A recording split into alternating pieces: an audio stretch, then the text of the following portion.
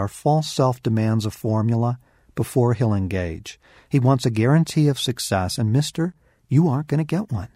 So there comes a time in a man's life when he's got to break away from all that and head off into the unknown with God. This is a vital part of our journey, and if we balk here, the journey ends. Before the moment of Adam's greatest trial, God provided no step-by-step plan, gave no formula for how he was to handle the whole mess. That was not abandonment. That was the way God honored Adam. You are a man. You don't need me to hold you by the hand through this. You have what it takes. Now, what God did offer Adam was friendship. He wasn't left alone to face life.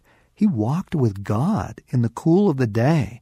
And there they talked about love and marriage and creativity, what lessons he was learning, what adventures were to come. This is what God is offering to us as well. As Chambers says, there comes the baffling call of God in our lives also. The call of God can never be stated explicitly. It is implicit. The call of God is like the call of the sea. No one hears it but the one who has the nature of the sea in him.